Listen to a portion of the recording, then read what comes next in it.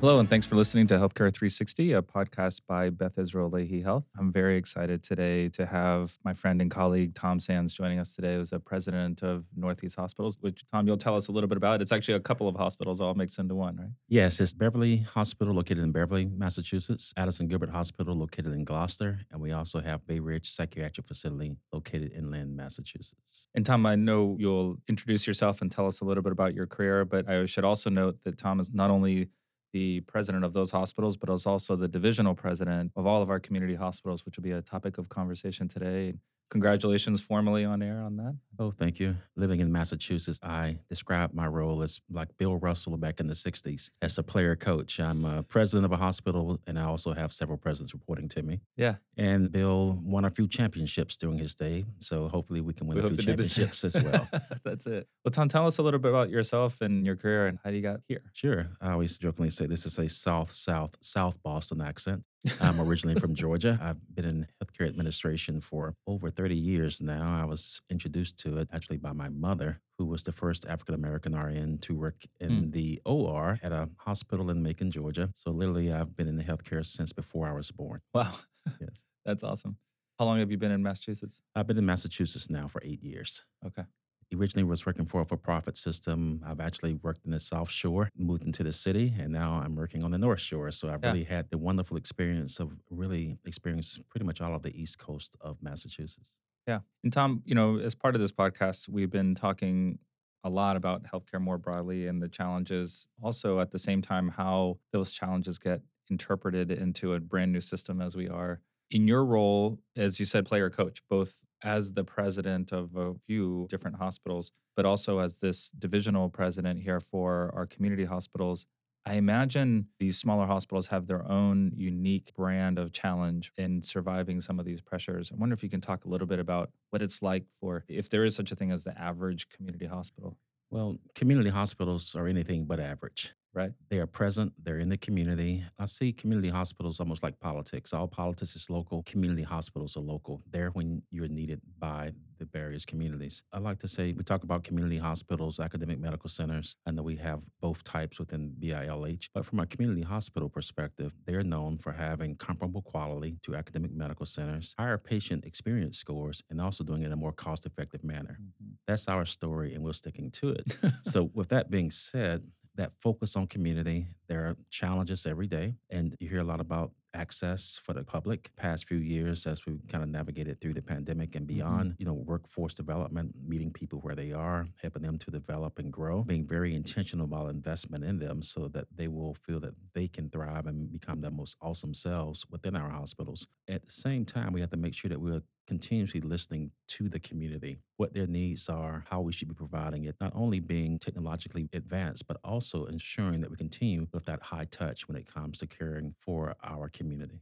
I imagine, I was both on medical staff and part of systems with several community hospitals. And I think the average person that's not in healthcare often places great value on their local institution, their community hospital, and the physicians associated with it. But perhaps I worry sometimes that folks maybe take it for granted because, especially in a high pressure environment, is it true to say that the margin for error is narrower in a community hospital just because of the sheer size, or is that not a reasonable thing to say? As you think about it from a margin for error in terms of, you can look at it in different ways. From an economics perspective, very fragile margins, lower reimbursement. So you have to be very thoughtful with where you invest, how you invest, but also recognizing that you must always continue to be focused on providing high quality and safe care and doing it in a manner where people feel respected. But from the fragileness of it, it also comes from recognizing that you are the closest to the community. When they need care, sometimes you can hear about a larger tertiary care facility, but time can cost lives. Being present when people Mhm. need you is so important. We speak about our emergency departments being the front door to care for people. Mhm. We talk about our maternity spaces, which continuously be the happy place where people are introduced. But the other piece that makes us special is in our communities that we serve, majority of our employees probably were born at the hospital. Mhm. We have generations of people Right. who work at those hospitals, and their friends, their family members, and their colleagues choose to come to those community hospitals for care. So Right. when you think about it from that perspective, it is a high pressure expectation there is very narrow room for failure. We cannot afford to fail because when we're needed, we must be there. Hmm. And we continuously work every day to make sure that we are present when our community needs us. Yeah.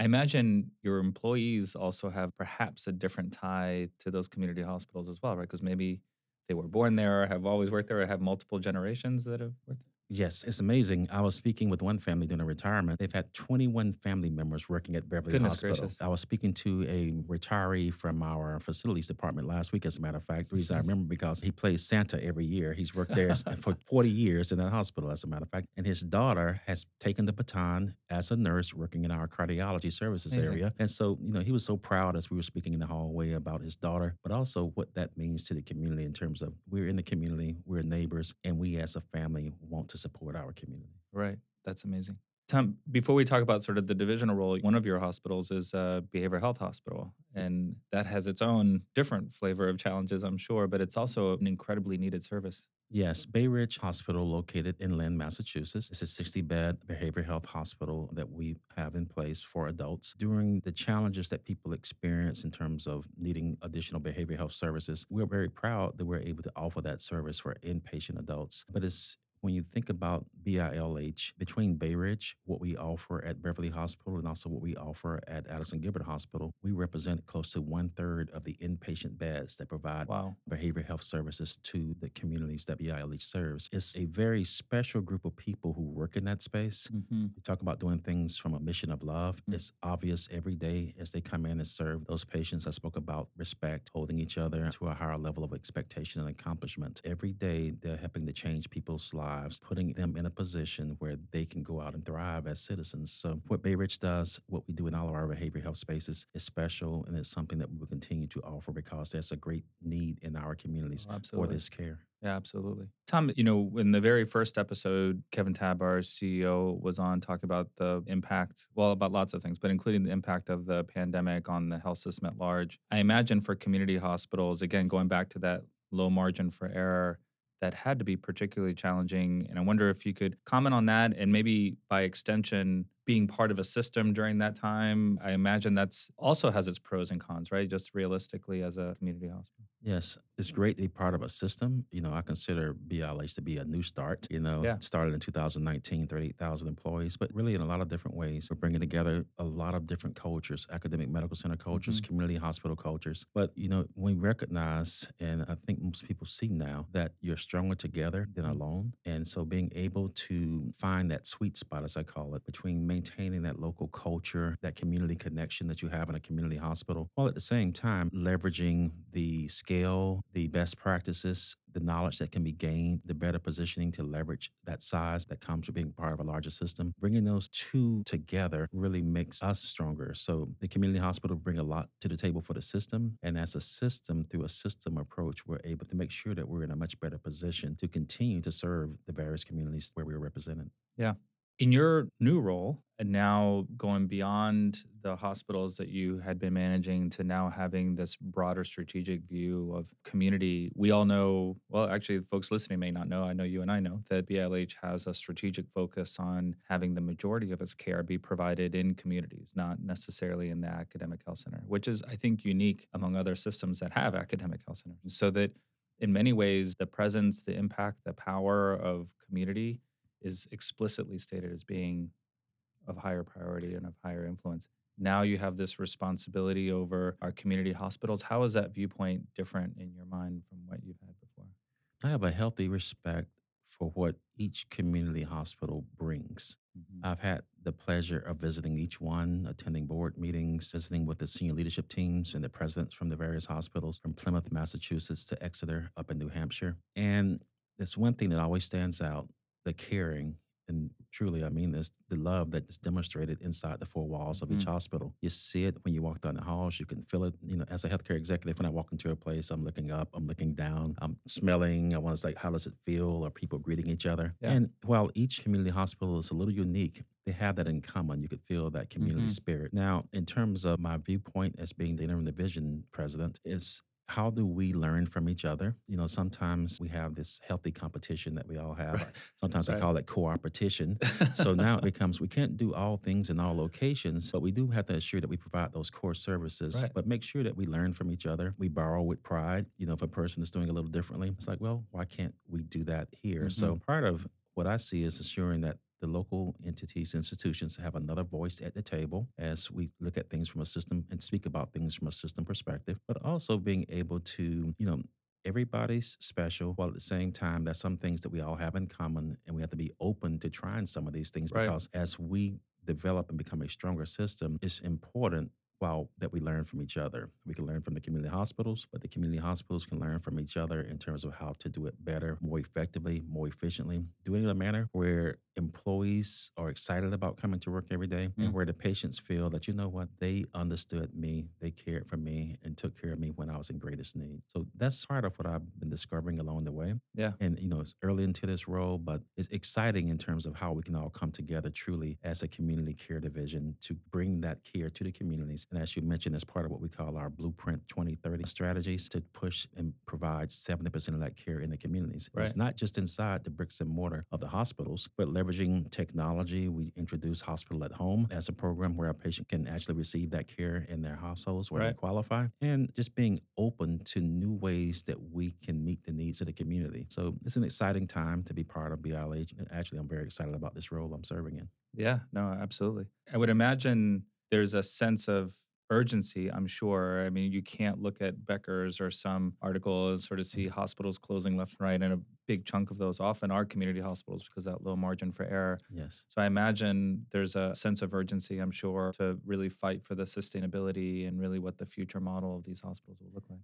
Yes, we don't want to be the best kept secret in town. Right, Community right, hospitals do amazing work. I've shared about the people who are providing it. We're consistently speaking about what we do for and to people. And so it's important that that message is out there. We're fortunate to have very engaged elected officials who care and want to know, what can I do for you? How can I make things go better? right, And so we have regular communications with our elected officials from around the Commonwealth. And the challenge is real. We don't make widgets. We care for people. And so really that's a pride and pressure that comes from being in this role that we're in. Our frontline providers every day making a difference to the people who you don't see that are making a difference. That person working in the supply chain who's assuring that those supplies are there for our right, frontline providers. right. And then, on occasionally the administrators do a little work as well, just to kind of just kind of make sure things are going in an Every appropriate once in a while. direction. Yeah. That's right.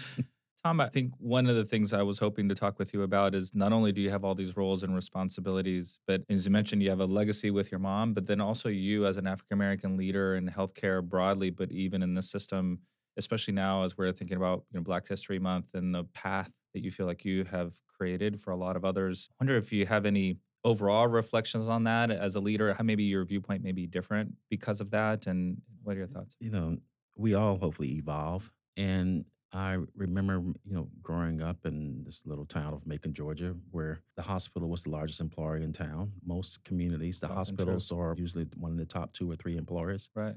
And so you can see where, from an economic perspective, it can be life changing. My mother being an RN, I have to say that, as I mentioned, she was the first RN, African American RN, to work in the OR in this 700 bed hospital Yeah. back in the 1950s. And she worked there for 40 years. And it was just amazing. And it was interesting. My mother didn't drive. So the hospital was always part of my life because my father would get my brother and I up. We'd take my mom, drop her off at the Mm. hospital. And then Wow. they take me to my grandparents' house where we go to school from there. So that hospital was always kind of part of my life. Right.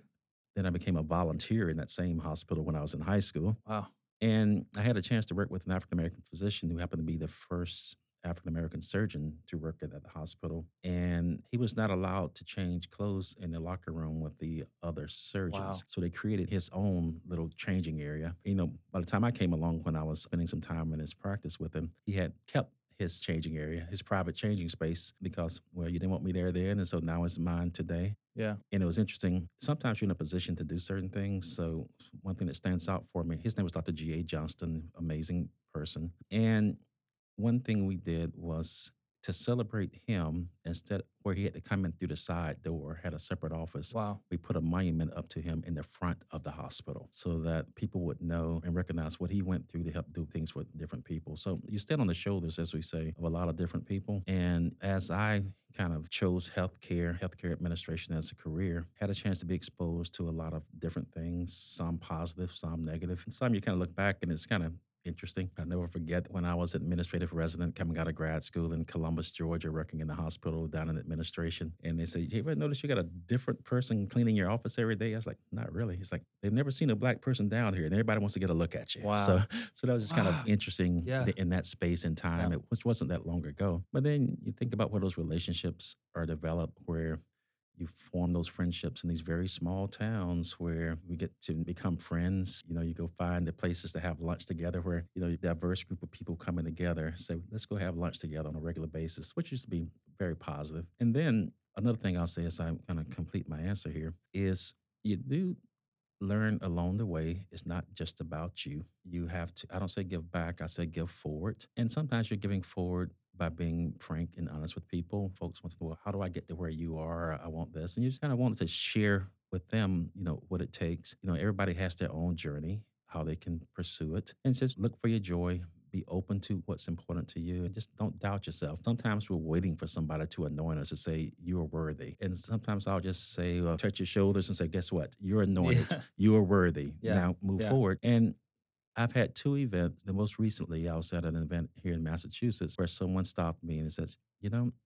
"You interviewed me for a job. You were honest with me, telling me you didn't think I was quite ready for it, but you told me what I needed to do to prepare. And I want to tell you, I listened, and now I have this position that I was striving Wow. for. Yeah. And I really want to thank you for what you did and your advice because I could tell you cared." And it was a special moment for me I because bet. it becomes part of that natural thing that you do. You want to share with people. And it's great that when they say they appreciate it along the way. And so I'm appreciative of people who've supported me along the way. And the least I can do is be a supportive of others, regardless of their race, as they pursue their objectives. But during this time of Black History Month, it is important to me that I let people know that's possible Yeah. and that, love is a verb. And we demonstrate that love by investing, engaging, and supporting people as we move forward. Amazing. I wonder, do you view it as, I mean, healthcare, as we know, has a pretty awful history of institutional racism and all sort. I mean, like all aspects of life, but certainly healthcare specifically is no stranger to it.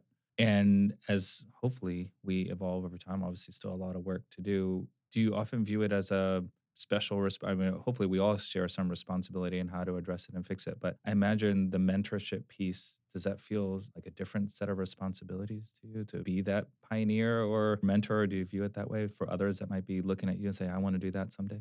Great question. It's not something I feel a pressure to do. Hmm.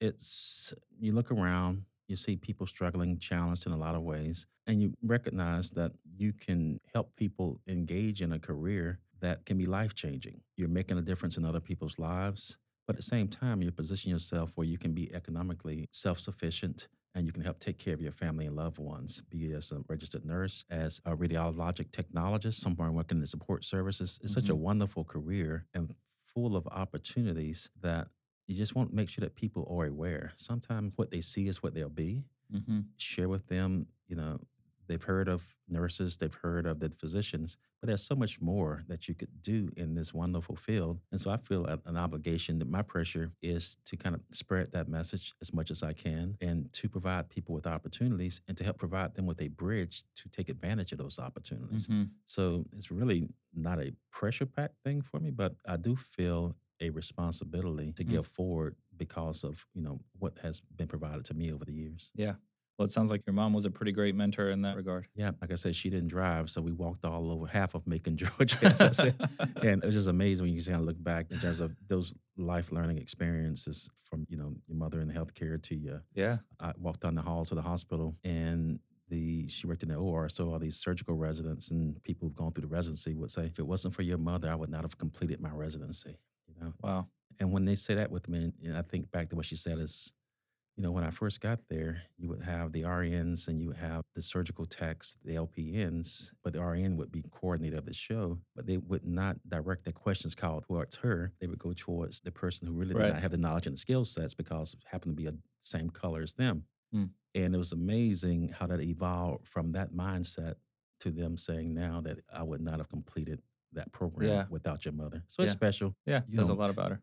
And so you watch people every day in terms of how they go about doing what they do. Mm. And so appreciative of her, appreciative of a lot of people out there who make Yeah. a Sure. difference every day. And one thing I would say also is let's not assume that where people are is where they're going to be.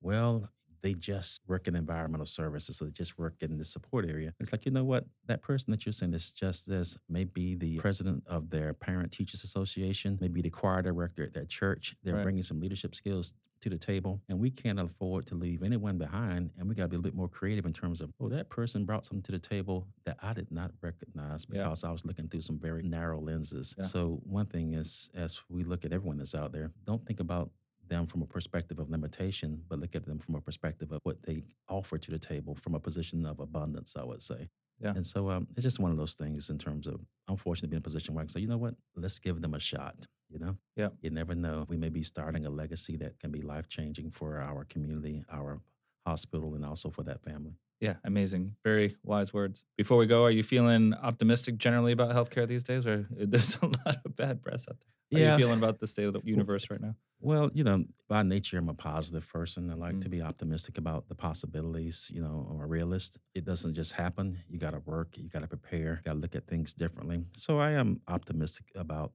healthcare. Will it continue to be provided the way it currently is? I think it's evolving, Yeah. and we've got to be open to that. And so, you know, healthcare service to people is something that I will always be excited about. I think we're going to be here. And as long as we're very focused on what's most important, which are the people we serve and the people that provide that care, I think we're going to be just fine.